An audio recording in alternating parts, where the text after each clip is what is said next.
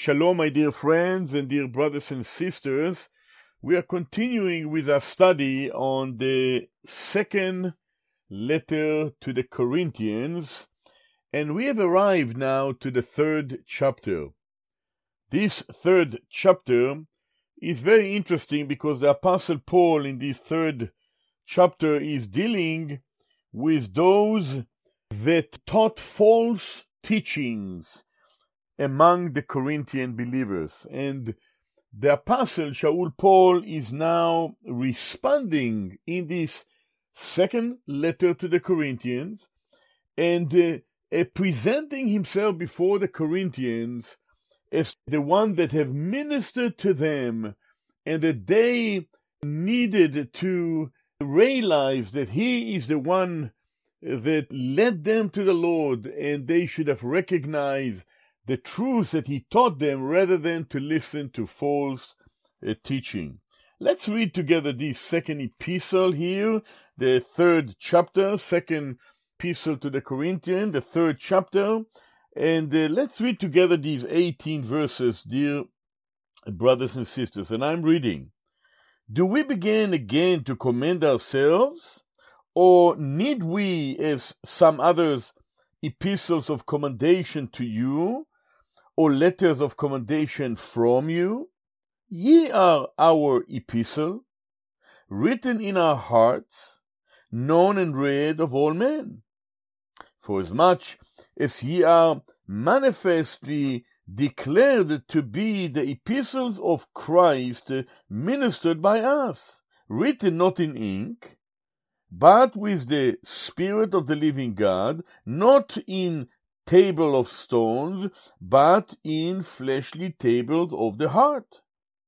And such trust have we through Christ to God's word.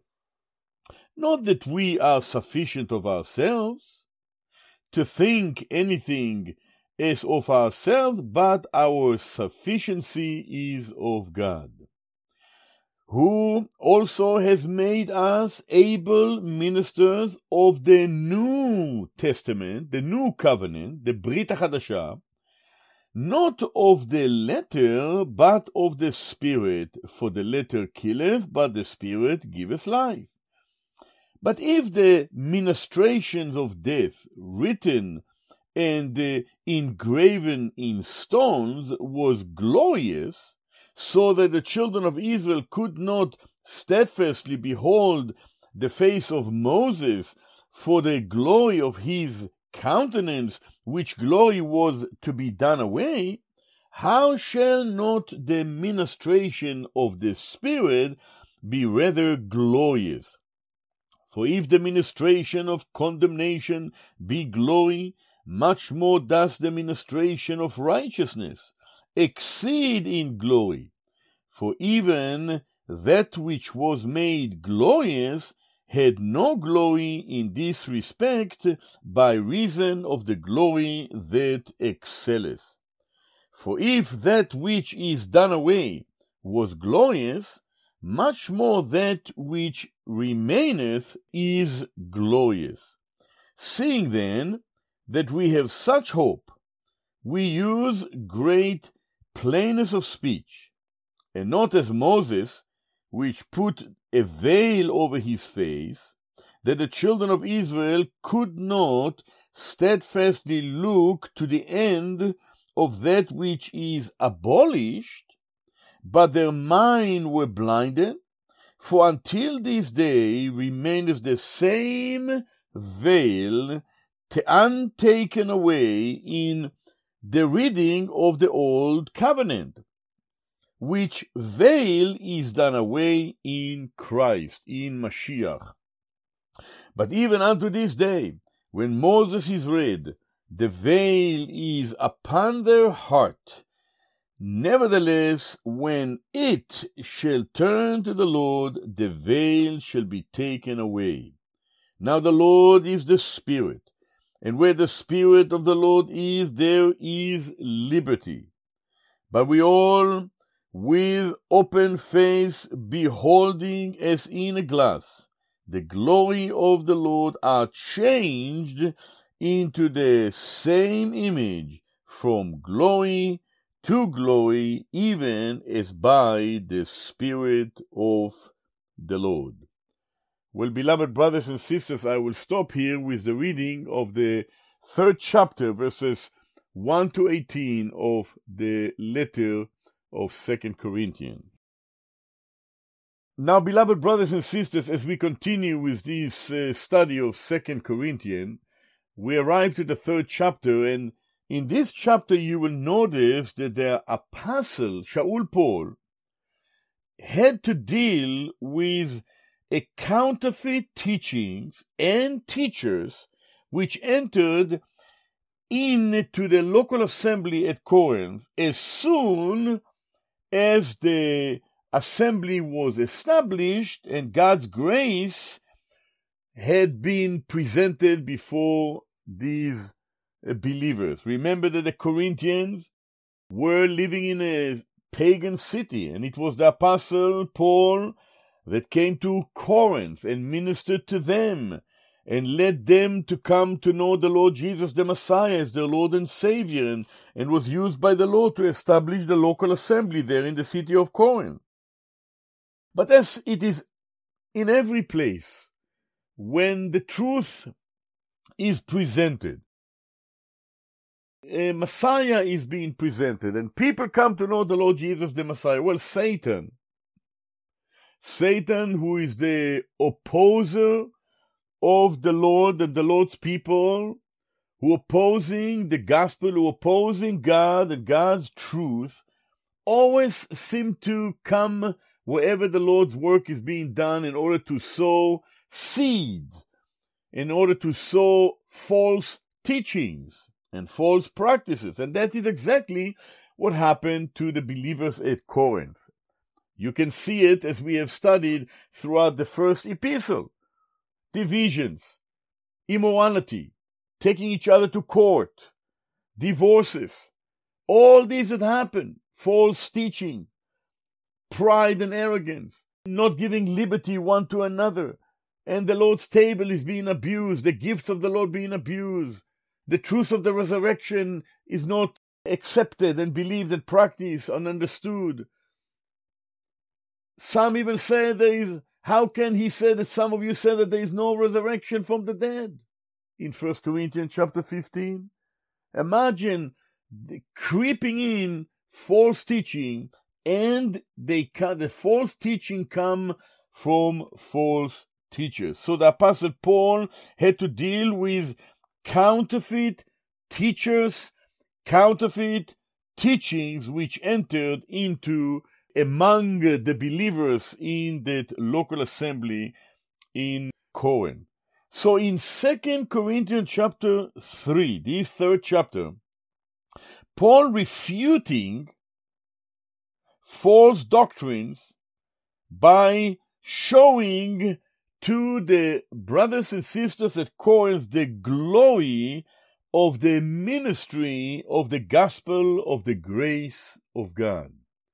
And it's such a beautiful chapter because in this 3rd chapter, Shaul Paul is presenting the glorious grace of God. Remember that God's law that was given to our fathers, the people of Israel, it was a holy law. And God did not give the Torah, the law, to his people Israel in order to redeem them. No, but he gave them the Torah, the law, in order to lead them to the Mashiach, to the Messiah. In other words, the law was given to Israel to live a life that will be separated from all the other nations, a godly life, a separated life unto a living God. But because the law is perfect and holy and just and pure, and the people, Israel, or you and I today, we are sinful by nature, no one could ever fulfill the law to the fullest in a perfect way. Why? Because the law is like a mirror that shows us our lack of perfection, our sinfulness.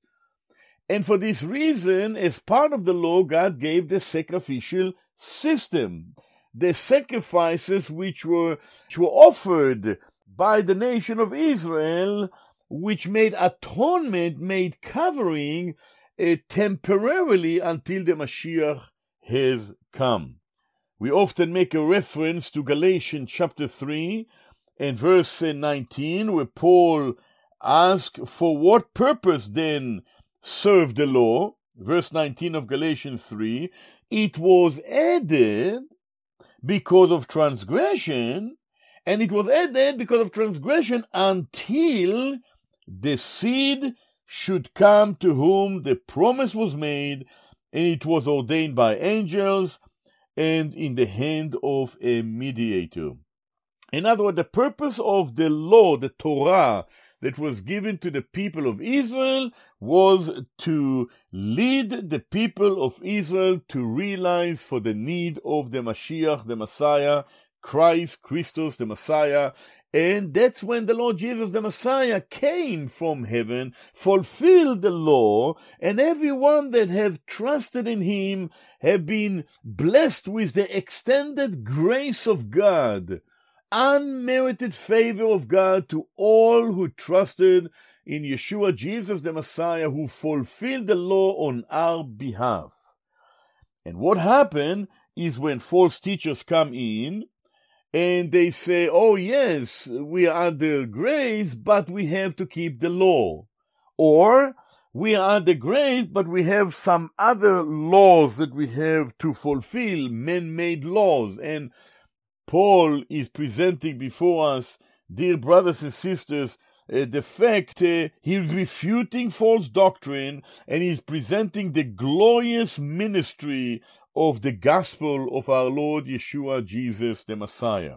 And so notice that there are 4 points in this third chapter that we are going to look at. Number 1, verses 1 to 3, Paul shows us the contrast between the tablets of stones and the human heart. When God presented his word, there is a contrast between the tablets that are made of stones upon what the law was written, and the human hearts of those that have accepted the message of the gospel of the grace of God. Then secondly, in verses 4, 5, and 6, Paul makes another contrast between a death and life, that which leads to death and that which leads to life.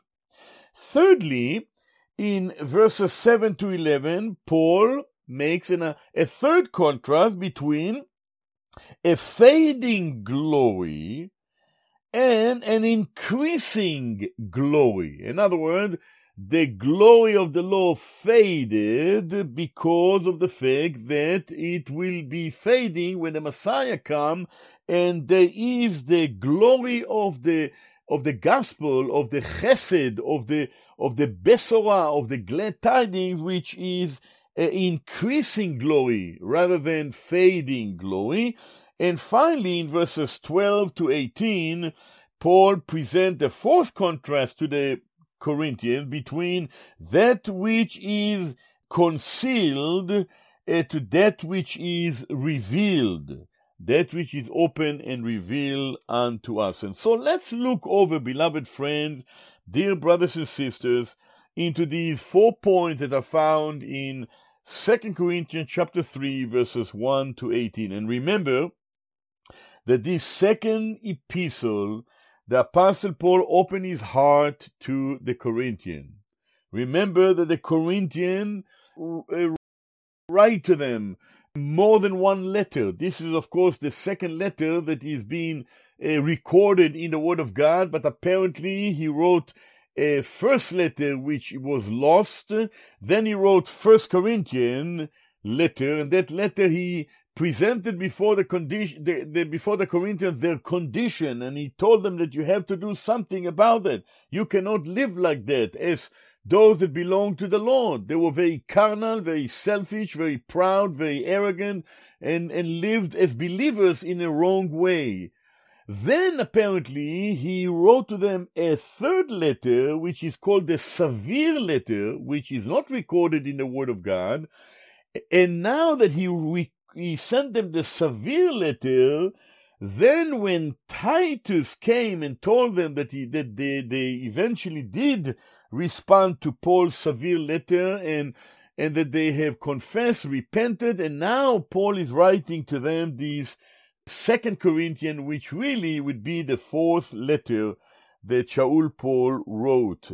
Now this is interesting. In verses 1, 2, and 3 of 2 Corinthians 3, we read first of all in verse 1, beloved brothers and sisters, do we begin again to commend ourselves? He is asking two questions. Or need we, as some other epistles of commendation to you, or letters of commendation from you? He's asking two questions in verse 1. In other words, he's saying to the Corinthians, do we need letters from some other people to come to you and to show you that we really do the work of the Lord? Notice he used the word we here in 2 Corinthians chapter 3. He used the word we. Do we begin? Now, why does he say do we and not do I? Because he's really speaking, of course, from his own heart, but he's speaking about himself and the others that have ministered among the Corinthians. He said, do we begin again to commend ourselves? He's saying, in other words, do we need to commend ourselves before you? In other words, don't you know who we are? Don't you know what we have done in your midst? We had to go back to the beginning after we've already served you and ministered to you, led you to the Lord, brought you in to be part of the local assembly in Corinth, led you to Christ, to the Mashiach. Do we now to go back and commend ourselves? That was the first question in verse 1. Secondly, he said, or need we, as some others, letters or epistles of commendation to you, or letters of commendation from you? In other words, what he's saying, do we need to bring with us some letters of commendation to you, that you will know who we are? Don't you know who I am? Don't you know who I am? He's saying to them. And that's why this verse 1 is very interesting, these two questions that he asked the Corinthians as he's writing to them this second letter. And then he continues in verse 2 and he says, look, he says, you are our epistle. You yourself, Corinthians, our letter written in our hearts, known and read of all men.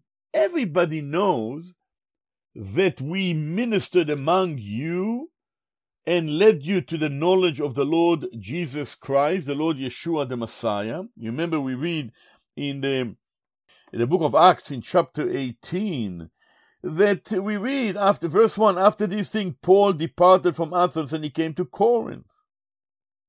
Then he found this Jewish couple, Aquila and Priscilla. And then what he did in verse 4 of chapter 18 of the book of Acts, he reasoned in the synagogue. Every Shabbat he went to the Beit HaKnesset, where the Jewish people would come together there to read the Torah every day, and he spoke to them about Messiah. He persuaded Jews and Gentiles.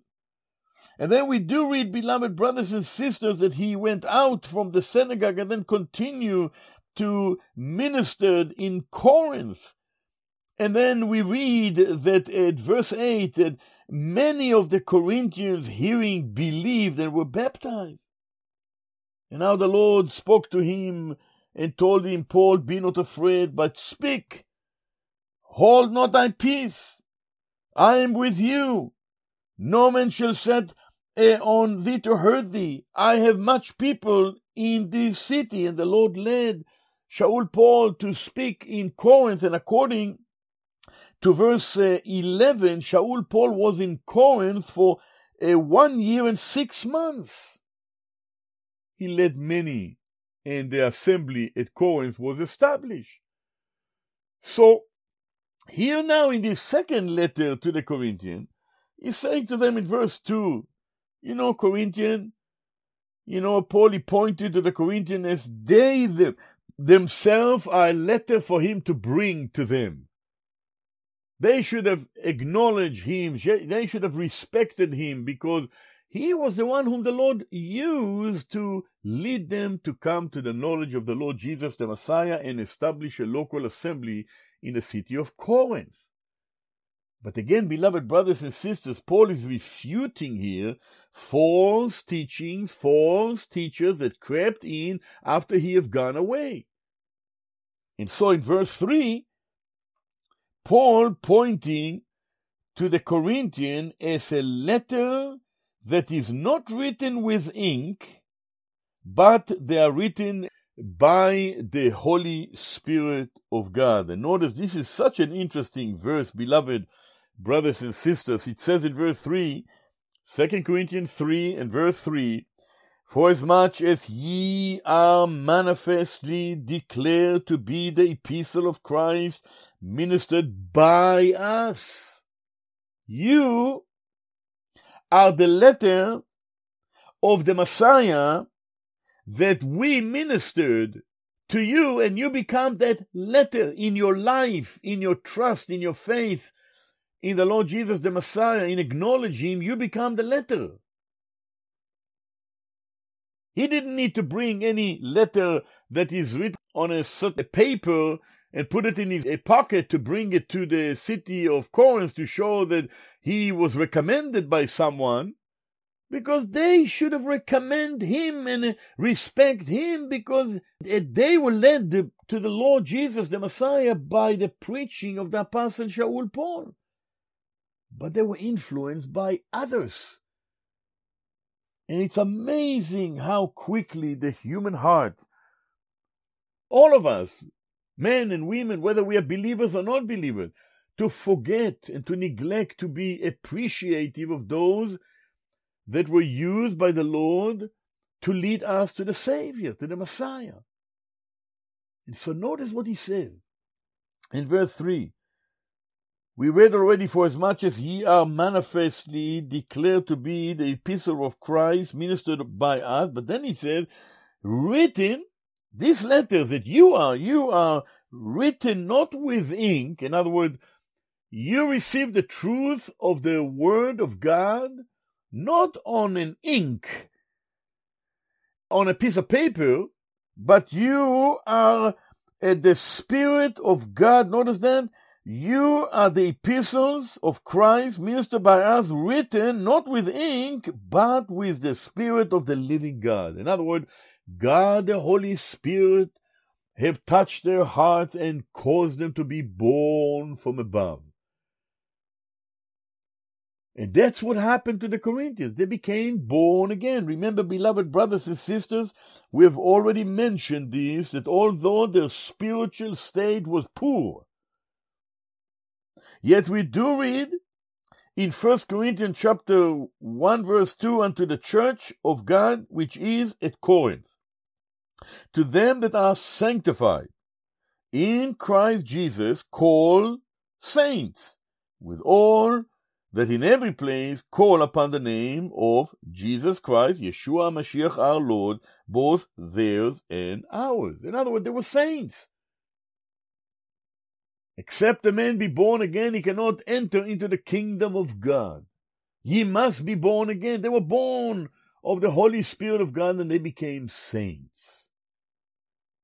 And how one become a saint, become a sanctified, set apart to God, by accepting the Lord Jesus the Messiah, accepting the gospel, that the Messiah Yeshua died, was buried, and rose again.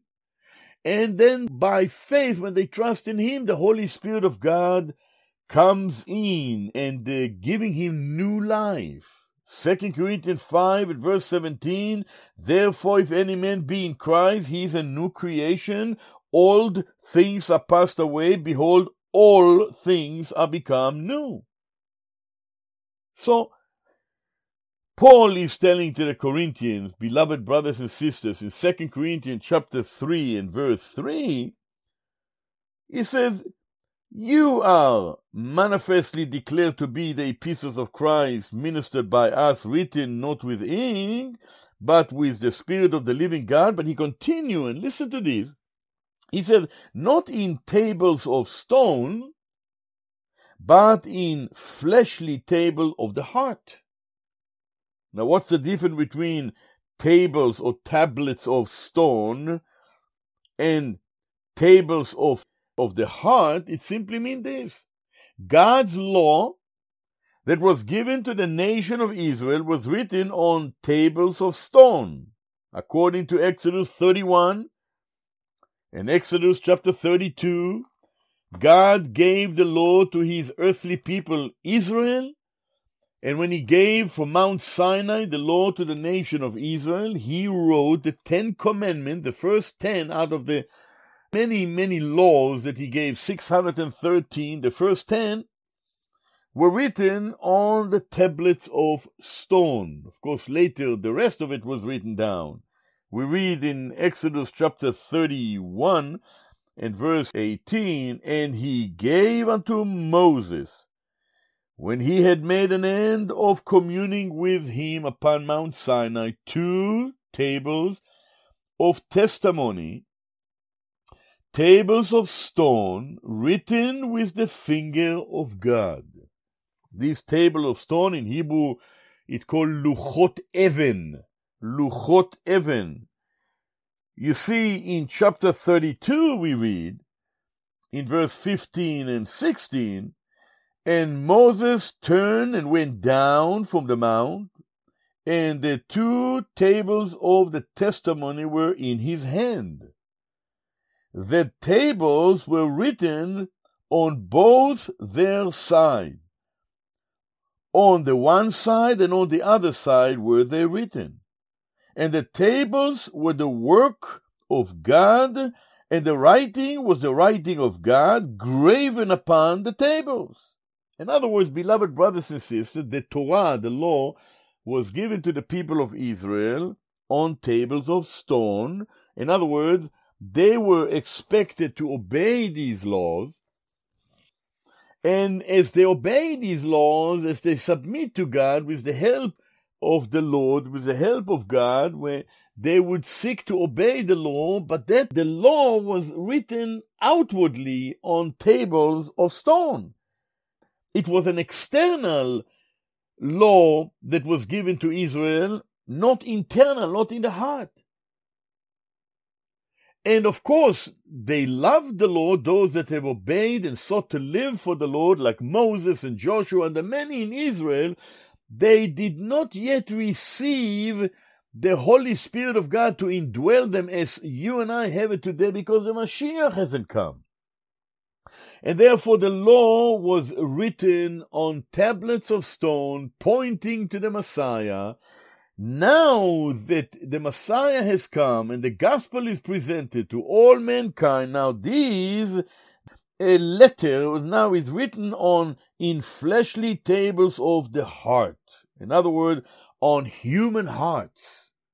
Now again, we have to be very careful, because sometimes we come to the assumption to say, well, because that law was given on table of stone, therefore there was no value in that, and that Israel could not live for God. No, many in Israel live for God, and praise God for the history of the godly men and women in the history of Israel. But all that the law was pointing to is to the coming of the Messiah. When the Messiah came, that new birth, the indwelling of the Holy Spirit of God is now given to everyone that have trusted the Lord Jesus as his or her Lord and Savior. And now these pieces, that letter, that what God has given for man, the law, is now written in our hearts. Now it is interesting, beloved brothers and sisters, that the prophets of Israel spoke about a future day when Israel as a nation will be restored to God at the second coming of the Messiah. And the prophet said how God will place his law in the heart of the restored nation of Israel. We read in Jeremiah chapter 31 these words. Verse 31, "Behold, the days come, says the Lord, that I will make a new covenant with the house of Israel and with the house of Judah. Not according to the covenant that I made with their fathers in the day that I took them by the hand to bring them out from the land of Egypt, which my covenant they break." Then he continued, "Although I was a husband unto them, says the Lord." Israel was the wife of Jehovah. And the Lord was a husband of the nation of Israel. the house of Israel, the house of Judah. But then he continues in verse 33. But this shall be the covenant that I will make with the house of Israel. After those days, says the Lord, I will put my law, listen to this, beloved brothers and sisters, in their inward parts. Not on tablets of stones anymore, but in their inward hearts, and write them in their hearts, not on tablets of stone. And I will be their God, and they shall be my people. And they shall teach no more every man his neighbor, and every man his brother, saying, Know the Lord, for they shall all know me. Amazing when you really think about it. From the least of them unto the greatest of them, says the Lord, I will forgive their iniquity, and I will remember their sin no more. In other words, God is intending to put his law in the heart of the nation of Israel. In Ezekiel chapter 11, we read in verse 19, I will give them one heart, and I will put a new spirit within you, and I will take the stony heart out of their flesh, and will give them a heart of flesh. In other words, not anymore a stony heart that cannot move, but a heart that is tender, that is moving and responsive heart, beloved brothers and sisters. And that's what happened when the gospel came to the Corinthians. Paul preached the message of the gospel of the grace of God, that the Messiah has come. And they have accepted the Lord Jesus as their Lord and as their Savior. And when they've accepted him, Jesus the Messiah, they became born again. And therefore he said, you are written with, not with ink, but with the Spirit of the living God, with the Holy Spirit of God, not in tablets of stone, but in fleshly tables of the heart. In other words, in a human heart, in a tender heart, in a heart that is responsive. In Ezekiel chapter 36 we read, and I would like to read that as well. In verse 24 we do read, For I will take you from among the heathen and gather you out of all the countries, and I will bring you into your own land, and I will sprinkle clean water upon you, and ye shall be clean from all your filthiness, and from all your idols will I cleanse you. This is the Lord speaking through Ezekiel to Israel, restoration in the future day. But notice that.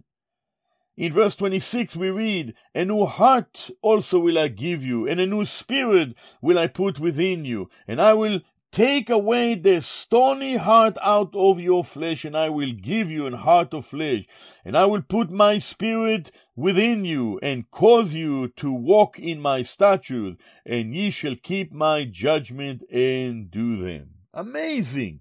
You see, beloved friend, what happened is that Paul was called by the glorified Lord, the glorified Messiah, to preach the gospel to the Corinthians.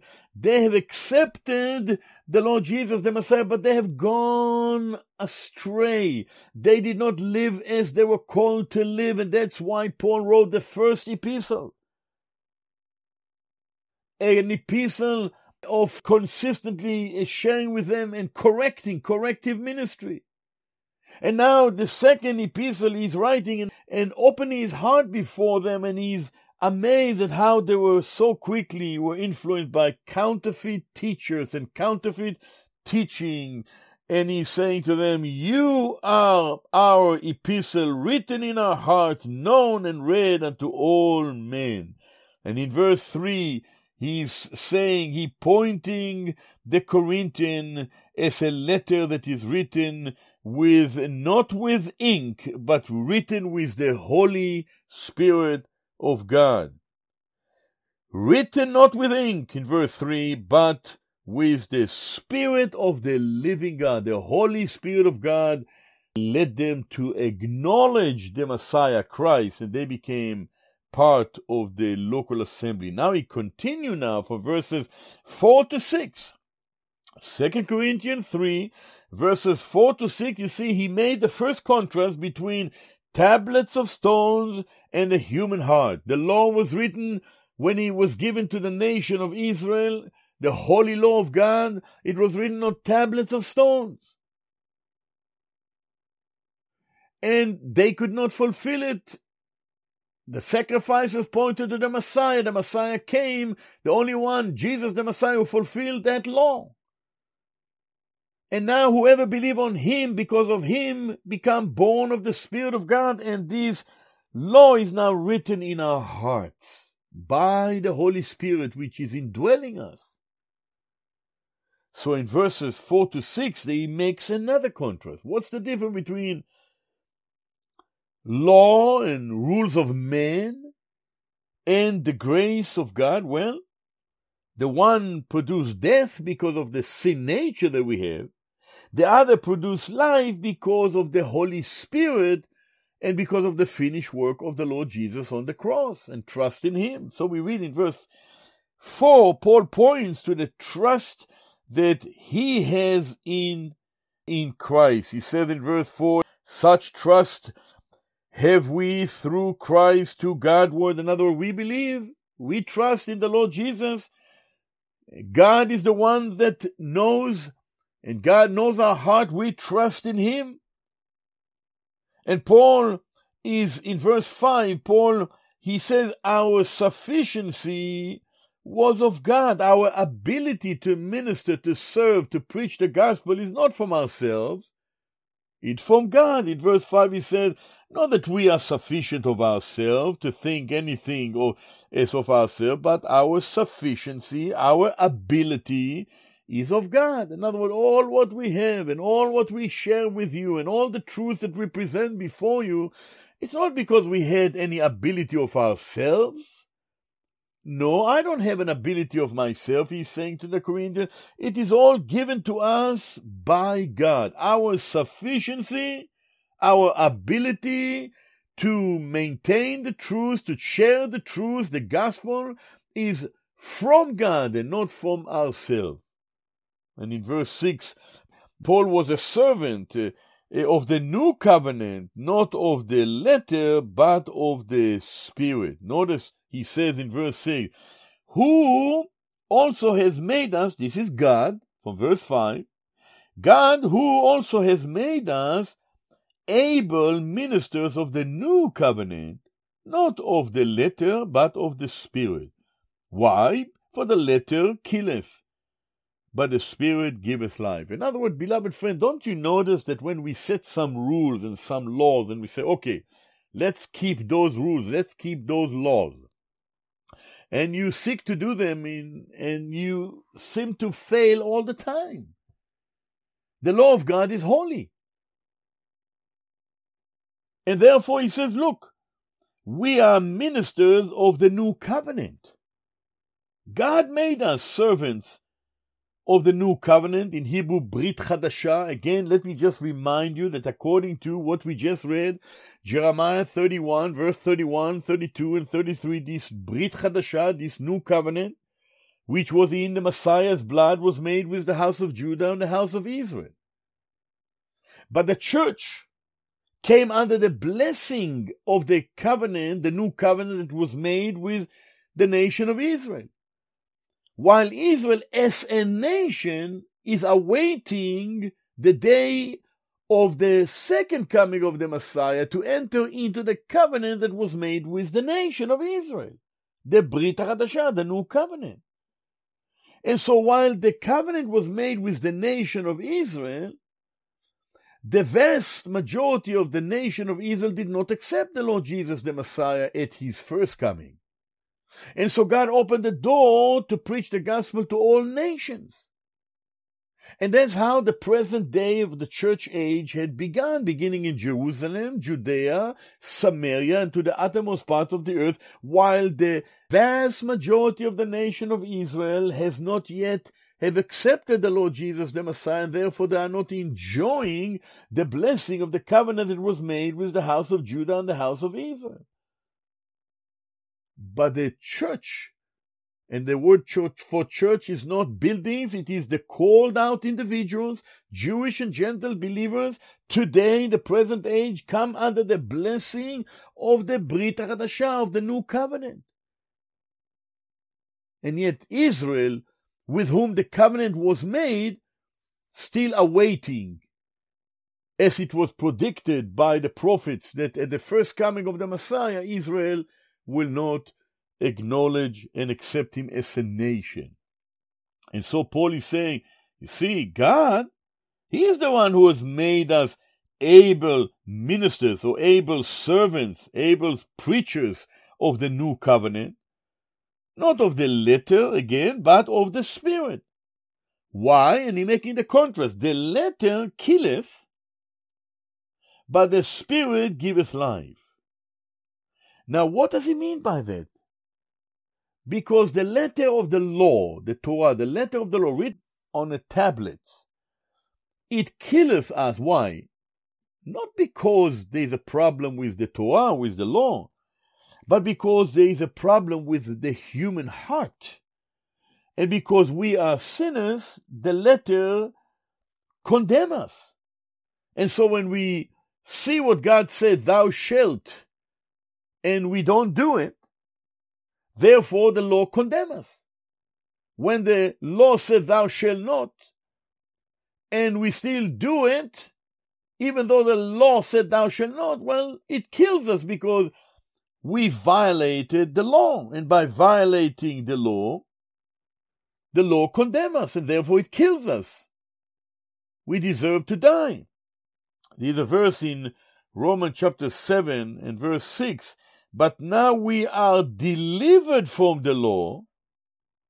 Notice that. We are delivered from the law, that being dead wherein we were held, that we should serve in newness of spirit and not in the oldness of the letter. In other words, this is Romans 7 and verse 6. Now, how did we become delivered from the law? Because we have turned to the one who fulfilled the law. His name is Yeshua, Jesus. He fulfilled the law, and therefore every believer is delivered from the condemnation that the law has against us. You see, God is holy.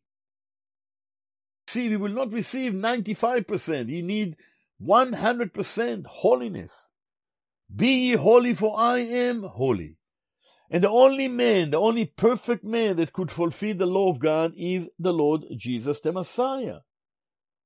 And the purpose of the law was to show Israel, and through Israel to show all of us, that we cannot rise to God's holy requirement because we are sinners. We have a sin nature.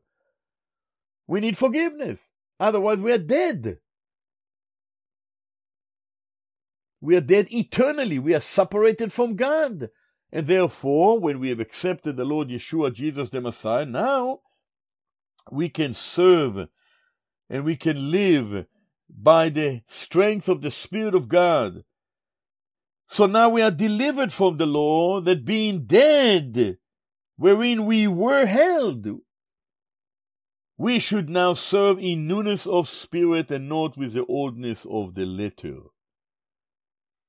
So, beloved brothers and sisters, this is amazing. In Romans chapter 2, we read in verse 29, it says, but he is a Jew which is one inwardly, and circumcision is that of the heart in the spirit and not in the letter, whose praise is not of men but of God. One Jewish person will speak to another Jewish person, and he will say, yes, we are both Jewish according to the flesh. We are born to Jewish family, to the Jewish nation.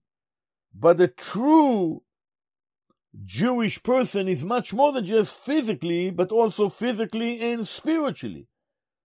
And it must be inwardly. It must be a circumcision not only of the flesh, but also of the heart. It is in the spirit and not in the letter. And the praise is not from man, but it is from God. Very interesting, beloved brothers and sisters. And so now that he made a second contrast, that not only there is a contrast between the tablets of stones which the law was written and the human heart when the law of God was written in one that believed in the person of the Lord Jesus and is born again by the Holy Spirit, And secondly, the second contrast between that which lead to death and that which lead to life, Paul pointed to the fact that the law would not give life. The law cannot give life because the law is holy and we are sinners. And that's why we needed the person of the Lord Jesus, the Messiah. In Galatians 3, we read in verse 21, is the law then against the promises of God? No, of course. God forbid, he said. For if there had been a law given which could have given life, verily righteousness would have been by the law. But the Scriptures has concluded all under sin, that the promise by faith of Yeshua the Messiah, Jesus Christ, might be given unto them that believe. So, the law is not against God's promises. In fact, the opposite. The law only showing the promises of God to send the Mashiach, the Messiah, in the fullness of the time, and therefore the law was to lead Israel, to lead one to the Lord Yeshua Jesus the Messiah. So, first contrast, tablets of stones, in contrast to the human heart. Second contrast, verses 4 to 6, that which lead to death and that which leads to life. Praise God. Whosoever believeth on him shall not perish, but have everlasting life. Now Paul in verses 7 to 11 present a third contrast, the contrast between that glory which is fading, the glory of the law, and that glory which is increasing, the glory of the Messiah, of the gospel of Christ. And so you notice in these verses, this is contrast. Paul will give us an argument. It contrasts with Exodus 34, verses 29 to 35. Paul shows that the glory of the new covenant is greater than the glory of the law, although the law is glorious. Because God is glorious, and His Torah, His law is glorious. And so notice what we read in verses 7 and 8. The new covenant glory means spiritual life, not death. And so we read in verse 7, 2 Corinthians chapter 3, verses 7 and 8. But the ministration of death, notice he's calling the law ministration of death. Not because there is anything wrong with the law, beloved brothers and sisters, but because the law is so pure and the law is so holy, it is serving death to those who don't keep the law. That's why the sacrifices were there to make atonement, to cover sin temporarily until the Messiah came. So if the ministration of death written in and engraved in stone was so glorious, so that the children of Israel could not steadfastly behold the face of Moses for the glory of his countenance, which glory was to be done away. In other words, Moses had to cover his face because the glory law that was given to him, and he was in the presence of God, was so glorious that he had to cover his face, not to show to Israel that soon enough that glory will fade away. This glory will be done away. In other words, he had to cover his face so Israel will not see that glory will be done away. How shall, notice that Paul is saying now in verse 8, how shall not the ministration of the Spirit be rather glorious? In other words, what he's really saying, beloved brothers and sisters, that a new covenant glory produce life, not death. And the holy law that God gave to Israel could not give Israel righteousness. It could not give Israel the Holy Spirit of God to indwell them as yet, because the Messiah hasn't come and fulfilled the law as yet. The holy law could not give Israel inheritance as yet, because the inheritance that they will ultimately receive is at the second coming of the Messiah, when God will give Israel as a nation a new heart, and His Spirit will be placed in their hearts. Although they received the inheritance, but they couldn't conquer it because they failed to keep the law.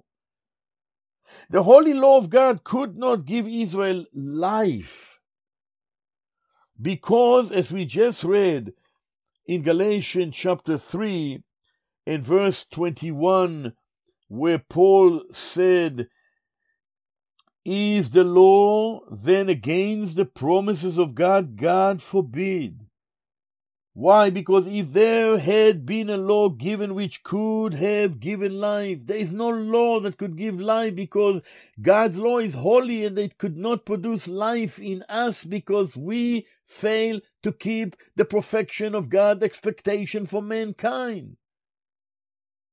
And because the wages of sin is death, yet the gift of God is eternal life through the Lord Jesus Christ, through the Lord Yeshua the Messiah. Therefore, the holy law of God only produces death if one does not turn to the sacrifice which pointed to the Messiah who have come in the fullness of the time. The holy law of God could not give Israel freedom because it brings people into bondage. You know that very well. Even rules of men. When one is saying, okay, I would try to keep these rules, and we should. Laws and rules are given in order to keep things in order. But for some reason, we always seem to fail to keep these laws and rules. Just drive on a highway where it says 100 kilometers an hour. Try to maintain 100 kilometers an hour all along. We'll travel from point A to point B. We always violate it. That's the human heart. We're just unable. It's the sin within us, the failure within us. All of us, Jew and Gentile alike, all of us have a sinful nature. Try not to think evil about someone. Try not to be covetous. Try not to be lustful. Try not to be proud. It always rises up. And it rises up because of our sin nature. And that's why the Mashiach Yeshua had to come. The sinless one. Beloved brothers and sisters, and dear friend, how thankful ought we to be for Yeshua, Jesus the Messiah, who loved us and gave himself for us. And so now in verses 9 and 10 of 2 Corinthians chapter 3, we read that the new covenant glory means righteousness and not condemnation anymore, because the law condemned us. Because the law is holy and we are sinners. But the new Brit HaChadashah, the new covenant, is glorious because it produces in us righteousness, because it is a gift from God. Jesus, the Messiah, paid for that. Listen to verses 9 and 10. Where we read in 2 Corinthians chapter 3, verse 9, "For if the ministration of condemnation be glory, much more does the ministration of righteousness exceed in glory. For even that which was made glorious had no glory in this respect by reason of the glory that excelleth." In other words, the law is going to pass away because it will be fulfilled by the Messiah, because God's holy law demanded from us perfection. And we could not do so. And therefore the same holy law of God was fulfilled in the person of the Messiah, God the Son, who became a man, and who lived the perfect life and died a substitutionary death for you and I on our behalf. The Apostle Paul is amazing how he presented. The law was not given for the purpose of giving anyone righteousness, but we receive righteousness by simply believing on the Lord Jesus the Messiah. This is a very interesting verse in Romans 4, and notice that what we read in Romans 4 and verse 5, but to him that worketh not, but believeth on him that justified the ungodly, his faith is counted for righteousness. Listen to verse 25 about the Lord Jesus the Messiah. He was delivered for our offenses, but he was raised for our justification, for our righteousness. That's what the Lord Jesus the Messiah has done for us. That's why the gospel, the glad tidings, the Besorah Tovah in Hebrew, the good news of the Lord Jesus the Messiah is so important to embrace.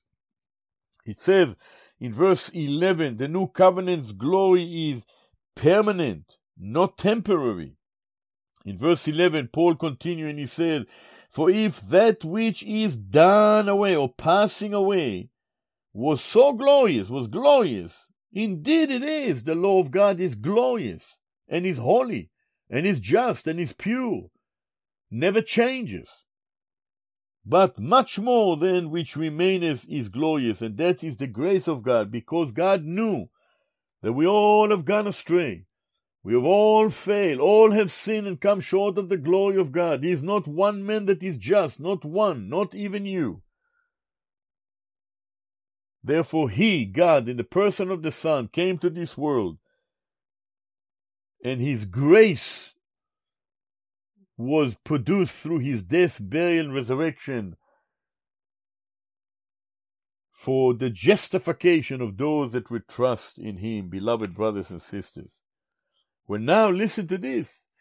Towards the end of this 2 Corinthians chapter 3, in verses 12 to 18, Paul presents the third contrast between that which is hidden, concealed, and that which is revealed. And notice what we read and how wonderful. This passage is speaking about our Jewish people, the people of Israel, who are longing to have the Messiah come to them, but their eyes are blinded to see who Jesus is.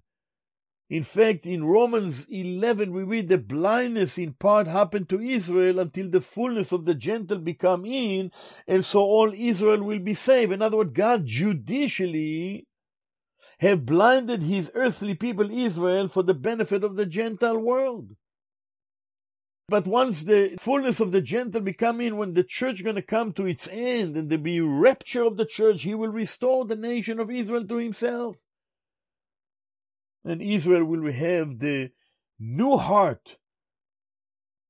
From the least of them to the greatest of them, they will be belonging to the Lord, redeemed and have a new life. What a future is awaiting, beloved brothers. And you can see, dear brothers and sisters, at the heart of the Apostle Paul, although he opposed those who taught law-keeping for salvation and even law-keeping instead of led by the Spirit of God, he was very strong, and yet his heart always longed for the restoration of his people, of his brethren, according to the flesh.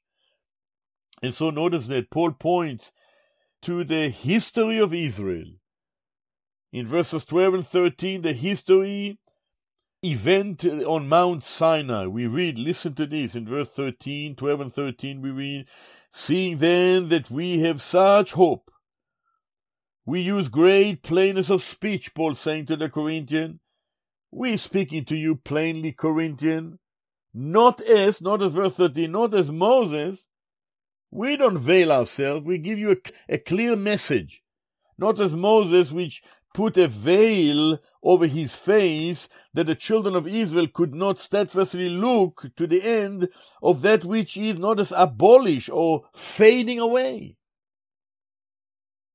Notice that in verses 12 and 13, and he's taking them back to the history of Israel when Moshe was coming down from the mountain with the law in his hand, with the tablets of stone. And what we read in Exodus chapter 34 and verse 27, we do read, listen to this. We read, and the Lord said unto Moses, write thou these words, for after the tenor of these words I have made a covenant with thee and with Israel. You see, this law was a covenant that God made with his earthly people of Israel. He continued to say in verse 28, and he was there with the Lord 40 days and 40 nights. He did neither eat bread nor drink water, and he wrote upon the tablets the words of the covenant of the 10 commandments. And it came to pass, when Moses came down from Mount Sinai with the 2 tables of the testimony in Moses' hands, when he came down from the mount, that Moses wist not, Moses, listen to that, he did not know, he wist not that the skin of his face shone while he talked with him. In other words, when Moses stood in the presence of God and spoke to the holy God of Israel, Moses' skin of his face did shine. He was in the presence of God.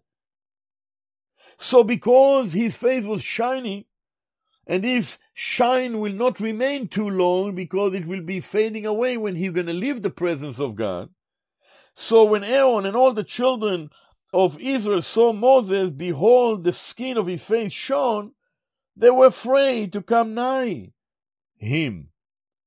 And Moses called unto them, and Aaron and all the children of the congregation of Israel returned unto him, and Moses talked with them. And afterwards all the children of Israel came nigh, and he gave them in commandment all that the Lord had spoken with him in Mount Sinai. And till Moses had done speaking with them, he put a veil on his face. In other words, Moses, as it says here, till Moses had done speaking with them, in other words, as long as he spoke with them, he put a veil on his face. But when Moses went in before the Lord to speak with him, he took the veil off until he came out. In other words, when he came out to speak to the people, he put a veil on. When he came to the presence of God, he took the veil off. So he put it off in the presence of God. He was there and his face did shine. His face shone because he stood in the presence of God. And when he came out, he covered his face so to speak to Aaron and to the people of Israel. And why? Because, beloved brothers and sisters, we learn from Shaul Paul in 2 Corinthians chapter 3, why did he take it out? Because that glory of the presence of God who gave the law to Moses was going to be fading away. Why? Because it's representing the fact that the law will fade away in a sense of when the Messiah will come, he will fulfill the law and God will extend grace to all humanity. Now the law is still the same law of God. The law never changes, but the provision of forgiveness and the provision of ability to fulfill the law is by new birth that the Spirit of God is directing and leading to live a life that is honoring to the Lord. And so in verses 12 and 13, what we see here, beloved brothers and sisters, that there is in the new covenant, we have hope. We have boldness of speech. Not like Moses that had to put a veil in order that Israel not to see that the glory of the law is fading away. The law was given to Israel temporarily, beloved brothers and sisters. And there is a very interesting lesson here.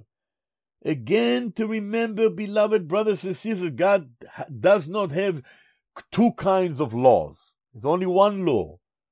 And that's the Torah, the law that he gave to Moshe. And you and I are to submit to that law, but we cannot do it on our own. And that's why we need to have new life, new birth. That's why the Holy Spirit of God came to indwell in us. If any man be in Christ, he is a new creation.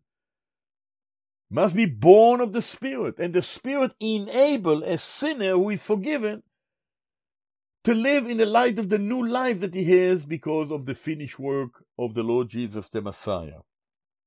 And this is so beautiful. And listen to the last verses here.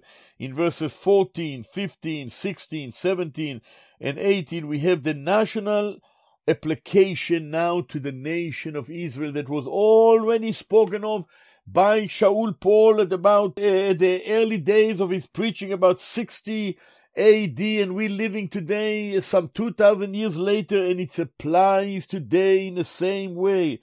Those of us who are Jewish and came to faith in Jesus the Messiah, is indeed an amazing how God still led many, many Jewish people over the generation to come to faith in Yeshua the Messiah. But our families, our people are still, as we read here in verse 14 to 18, of still that problem that our people have by not accepting the Lord Jesus the Messiah, and they have that same veil on them. And so notice, Paul loved Israel, his people, and so in verse 14, he's saying, and notice that he said, but their mind was blinded. You notice that? Blindness in part happened to Israel. Romans 11:25. In other words, God judicially blinded his earthly people as a nation, not individuals, because all the apostles, all the writers of the New Testament were Jewish believers. Perhaps not Luke, but all. So it's the nation as a nation, not individual Jewish people. So their mind was blinded for until this day. Now Paul is writing at about 60 AD. You and I living today some 2,000 years later. Until this day, we can say, remaineth the same veil untaken away in the reading of the Old Covenant, the Torah. Israel as a nation hasn't yet come to faith in Yeshua, Jesus the Messiah, as a nation. This veil is only done away in Christ, in the Messiah. See, every Jewish person, Shaul Paul and Simon Peter, until today, every Jewish person who came to faith in the Messiah can say clearly, the veil was set aside, is done away when we understood that Yeshua was the promised Messiah of Israel, that our forefathers spoke about in years prior to his coming to this world. Who has believed our report, Isaiah said, and the arm of the Lord to whom it had been revealed. And then he began to speak in Isaiah 53 about the person of the Lord Jesus the Messiah. How wonderful, the suffering Messiah who loved us. So Israel as a nation is still blinded. Here we find 2 Corinthians 3, verse 14, their mind were blinded. Romans 11:25, blindness in part happened to Israel until the fullness of the Gentiles become in. And the only way that the Old Covenant being read in the synagogue, in the Beit HaKnesset today, the only way that the eyes will be open, the heart will be open, is when the Messiah, Jesus, Yeshua, will be seen in the Hebrew Scriptures, because he is right as the center and the theme of the Tanakh. In verse 15, Paul continued to say, until today Moses' veil is upon Israel's heart. Notice that? He says, but even unto this day when Moses is read, the veil, notice, is upon their heart. Notice he used the word heart in singular. He says their, plural, heart. This is a national blindness that is still existing to our own people. So the veil is still upon Israel as a nation's heart. Nevertheless, notice verse 16, when the heart of the nation will turn to the Lord. Notice what we read. Nevertheless, when it, this is the heart, this is a national regeneration of the nation of Israel. When their heart shall turn to the Lord, the veil shall be taken away. Oh, beloved brothers and sisters, we read, Yeshua said in Luke chapter 13 and verse 34, we read the words of the Lord Jesus the Messiah. He said, O Jerusalem, Jerusalem, which killest the prophets and stonest them that are sent unto thee, how often would I have gathered thy children together as a hen doth gather her brood under her wings, and ye would not. Verse 35 says, behold, your house is left unto you desolate, and verily I say unto you, ye shall not see me until. Notice the word until. This is so important. Israel blindness is temporary. And then until the time come when you will say, quoting Psalm 118 verse 26, blessed is he that cometh in the name of the Lord. Baruch haba b'shem Adonai. How wonderful, beloved brothers and sisters. You see that Paul never neglected, never ceased from loving his nation, longing for them to come to know the Lord Jesus the Messiah. And he's speaking to the Corinthians now, showing to them how blessed they are by accepting the gospel of the grace of God, and how they shamefully allowed false doctrine to enter in their midst and false teachers to teach false doctrine. And so, as Paul concludes now in verses 17 and 18, the Holy Spirit will do that work, no giving liberty. So we read in verse 17, now the Lord is the Spirit, and where the Spirit of the Lord is, there is liberty. Not bondage, but liberty. When the Spirit of God works in a heart, and the person of the Lord Jesus the Messiah is presented, it gives liberty, freedom. God now forgave our sins and give us liberty to live for Him. And so Paul makes a personal application in verse 18, and with this we will conclude the 3rd chapter of 2 Corinthians. But we all, with an open face, beholding as in a glass the glory of the Lord, are changed into the same image, from glory to glory, as by the Spirit of the Lord. Just like Stephen, when Stephen in Acts chapter 7 looked to heaven, and he saw the Messiah, he saw Yeshua standing, and his face shone, because he looked at the person of the Lord and was occupied with Him, the Lord Jesus the Messiah. So all of us, beloved brothers and sisters, with an open face, we behold. We don't need to have it covered over our faces. We have an open face because we have accepted the forgiveness of God through the Lord Jesus the Messiah. We, with an open face, beholding as in a glass the glory of the Lord, and we are changing as we live for Him and we occupied with Him. We are changing into the same image. We become more and more and more like Him as we submit to Him with the help of the Spirit of God. We are changing from glory to glory, and we don't do it in the flesh. We don't do it in our own sin nature. We do it in the power, as it is by the Spirit of the Lord, by the Holy Spirit of God. May the Lord help us, beloved brothers and sisters.